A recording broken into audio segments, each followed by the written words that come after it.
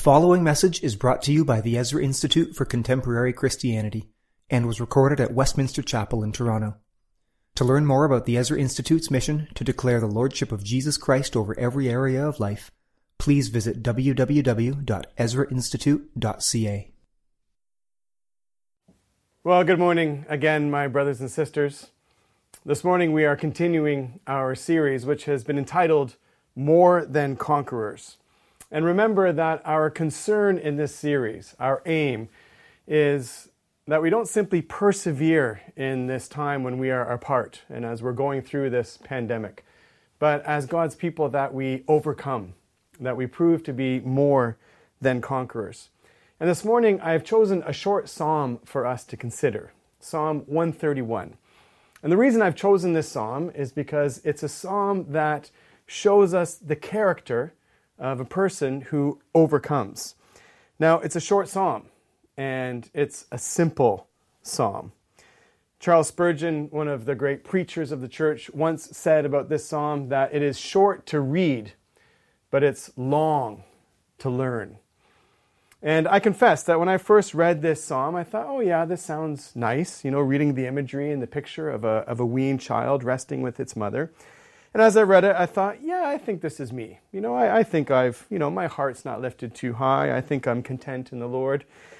But then as I considered these words and was honest with myself, I recognized, you know what, this is not me. I'm still learning this psalm. I need to be humbled. I'm learning humility. I need to find my rest in the Lord. I'm still seeking that rest. But it's a psalm that shows us what it looks like as we mature in Christ, as we grow up in Christ. And it's a short psalm, 3 verses, and it shows us 3 characteristics of a person who overcomes, of someone who's mature in Christ. First, humility. Secondly, contentment. And third, hope. Now, David learned humility and he learned contentment because the Lord humbled him. And the Lord weaned him. And as the Lord humbled him and as the Lord weaned him, David found that he came to a deeper place of rest and trust in the Lord. And because of that, his hope, his confidence in the Lord grew strong. And as he grew in hope, he turned to Israel, he turned to others, and he called on them to hope in the Lord. And if we're more than conquerors, we are going to be those who not only ourselves are humble and content in the Lord, but we are calling on others to hope in Christ. So first, humility. Look at verse 1 again. David writes, O Lord, my heart is not lifted up. My eyes are not raised too high. I do not occupy myself with things too great and too marvelous for me. David here is describing humility. And humility is the opposite of pride. Pride is like a weed in our hearts, and it is a weed that we always have to be uprooting. It's a weed that can grow anywhere. It's a weed that can grow everywhere. Your heart may be like a well-tilled, cultivated palace garden with the richest soil. The weed of pride can grow there. Your heart may be like a crack in a sidewalk, a weed, and the weed of pride can grow there. So we all need to examine our hearts. We all need to be looking for the weed of pride, and we need to uproot pride. Now, pride has many symptoms, and it's not hard to recognize pride. And often we find it easy to recognize pride in another person. That's easy to spot. But we don't always see it in ourselves. It's not easy to recognize pride in ourselves. But here David shows us, as he describes what humility looks like, he shows us what to look for in terms of pride. So there's 3 things. The first thing he says is that his heart is not lifted up. And a proud heart is a heart that is lifted up. Now this may be that we think too highly of ourselves. We have an inflated opinion of ourselves. That is often evidence of pride. That's pride. But sometimes it's a little more subtle than that. It's not that we have too high opinion of ourselves, but we're just preoccupied with ourselves. We think too much about ourselves. And this is often a symptom of pride. And I find that I'm often too preoccupied with myself. I'm thinking about myself too much. I'm a bit concerned when something happens about how that affects me. How is this going to affect me? I'm a bit too concerned about how other people view me, what other people think about me. Well, that's a symptom of pride. It's because of pride that I'm preoccupied with myself. Now, David says here that he's learned humility. My heart is not lifted up. Now, we find humility, we learn humility when we come to recognize and accept who we are in Christ. Yes, humility is an honest assessment of ourselves. But humility and true humility and the virtue that the Spirit gives of humility, we find in Christ. When we recognize and we accept who we are in Christ, the objects of His grace, the objects of His love and favor. Remember what the Apostle Paul said. Paul had learned humility. And he says this in 1 Corinthians 15:10, "By the grace of God I am what I am, and His grace towards me is not in vain." Well, that's a picture of humility. By the grace of God, I am what I am. And as we grow in humility, we find that we're no longer preoccupied with ourselves, but we're preoccupied with God. And we are preoccupied with other people. We're concerned for others. And our attention, our focus is on God. Now, secondly, David says that he has not lifted his eyes too high. And this is another symptom of pride, when we lift our eyes too high. We do this when we look up and we look out and we find that we are comparing ourselves to other people. We see this when we look up and because of our perceived high position, we find we're looking down on other people. And we have a critical spirit towards others. We disdain other people. We need to be careful here as we think about our communication and our consumption of social media. It very often fosters pride in us. You know, we lift up our eyes and we look down on others.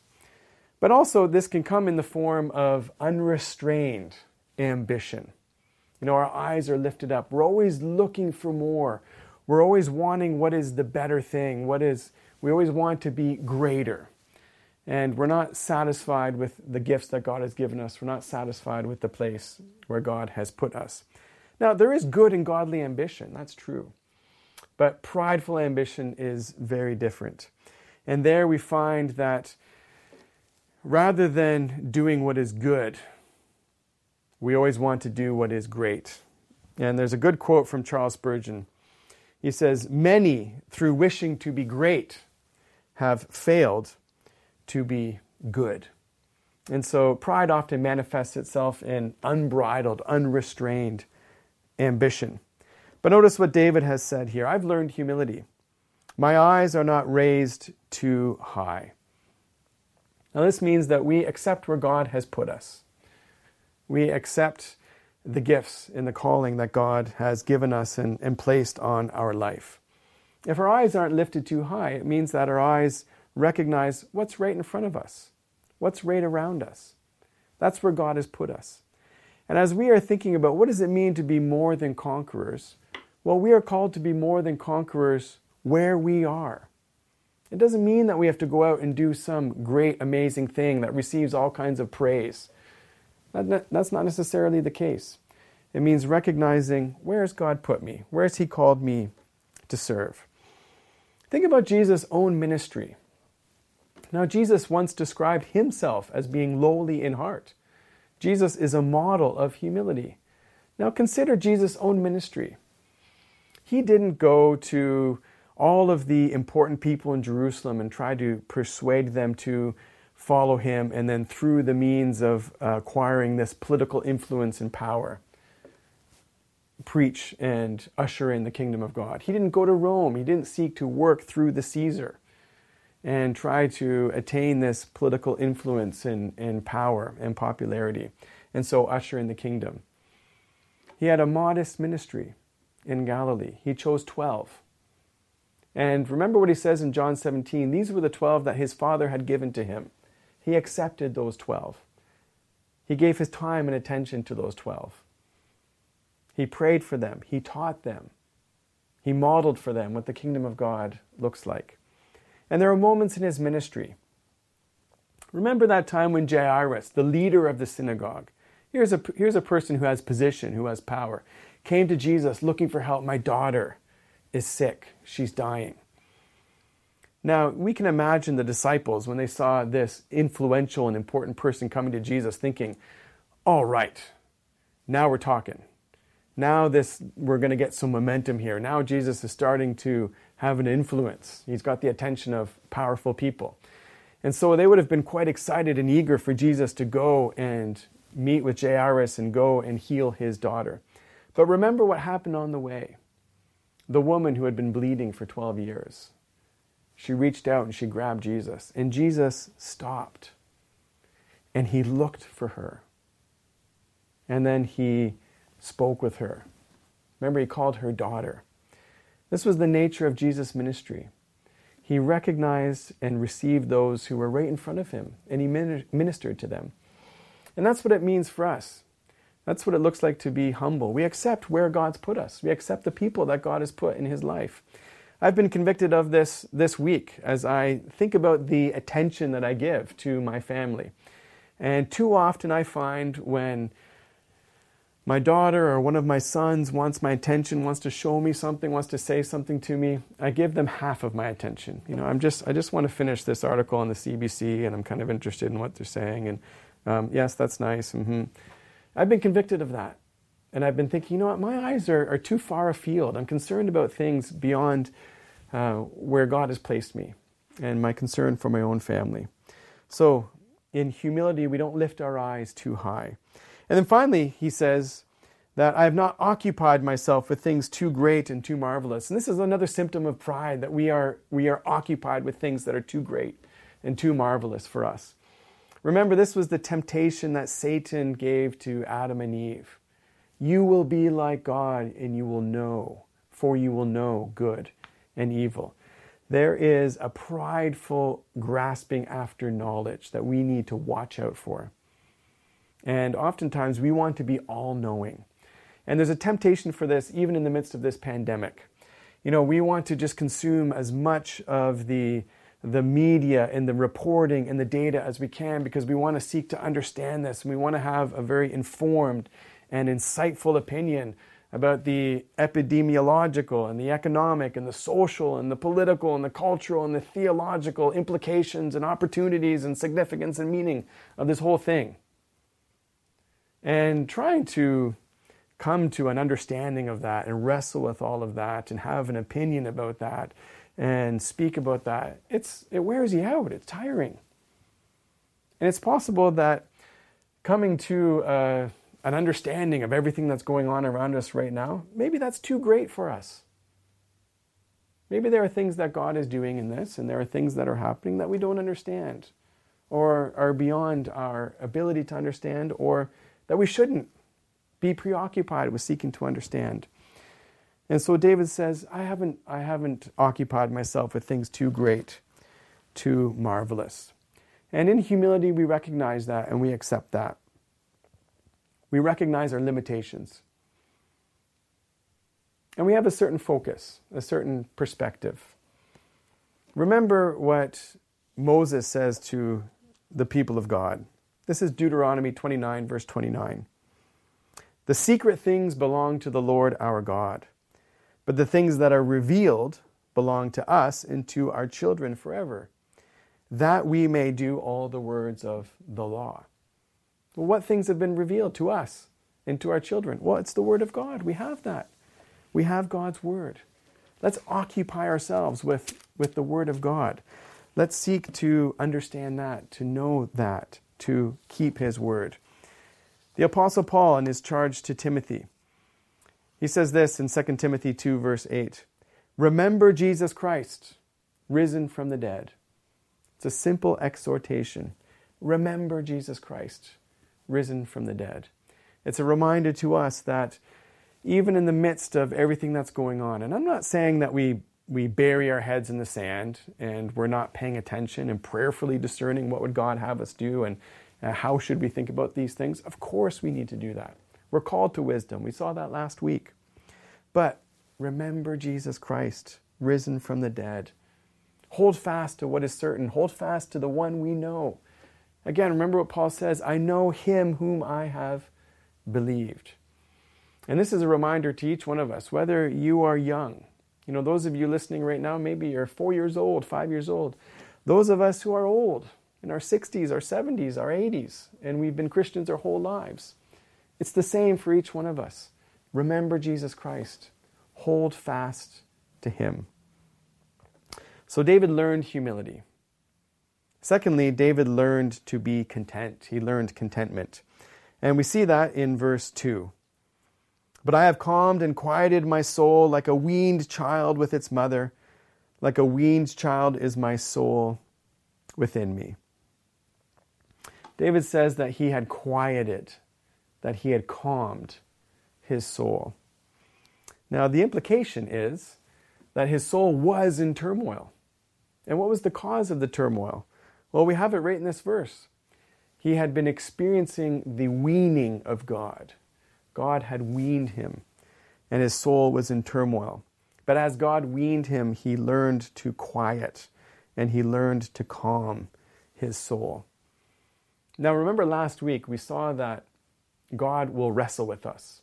There are times when he wrestles with us. Just as a father will wrestle with his children, so God wrestles with us. Here this week we have a different image. God will wean us. Just as a mother weans her infant, so God weans us.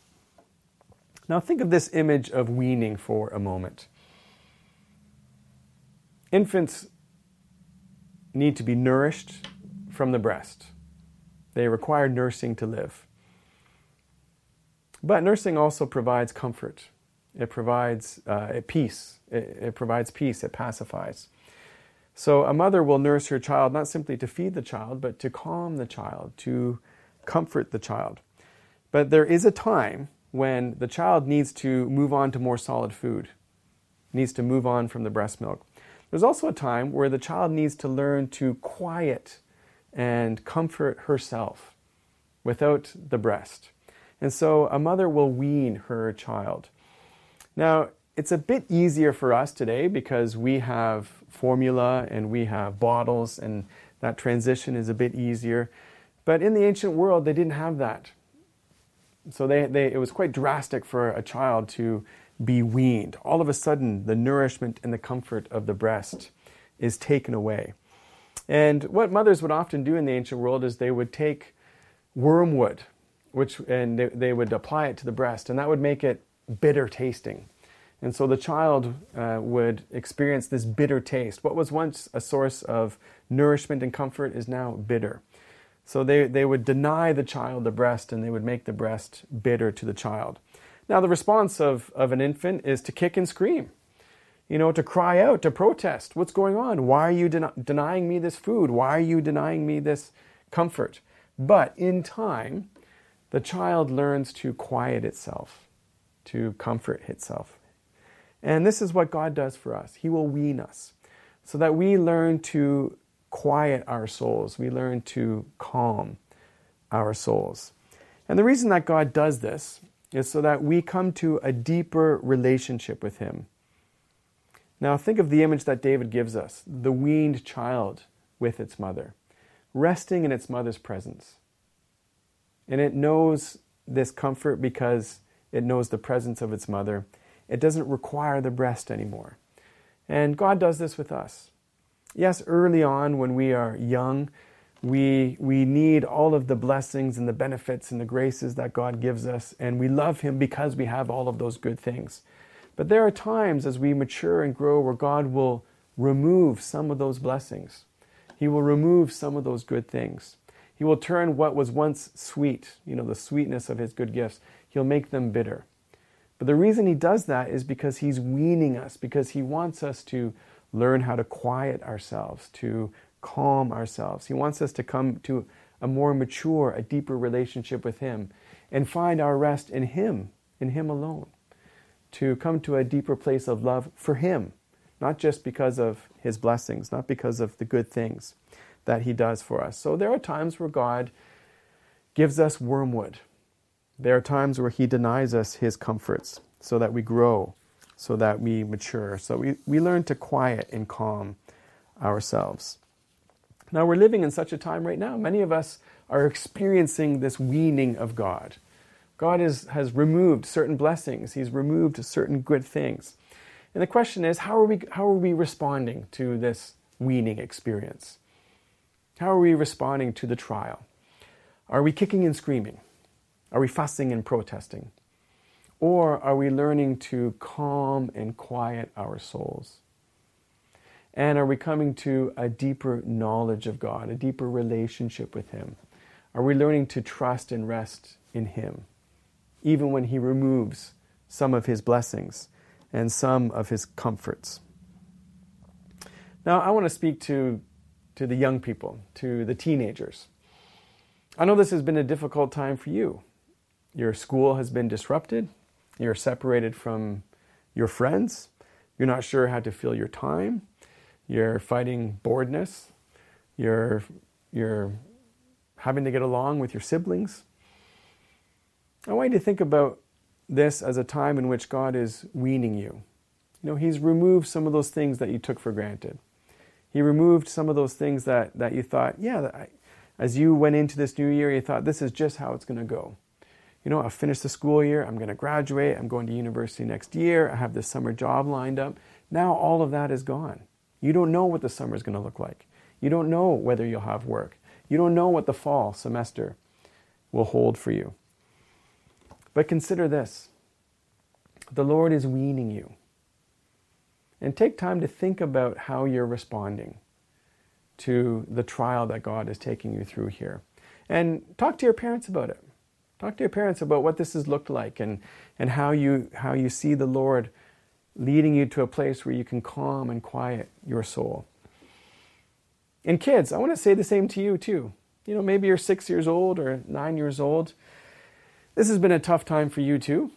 You've got schooling at home. You're stuck in the house just about all day. You're having to get along with your brother and sister. You're with your parents all the time. Well, the Lord is working on you too. He's leading you into a place where He's teaching you. And how are you responding? Are you simply complaining and whining when you're bored?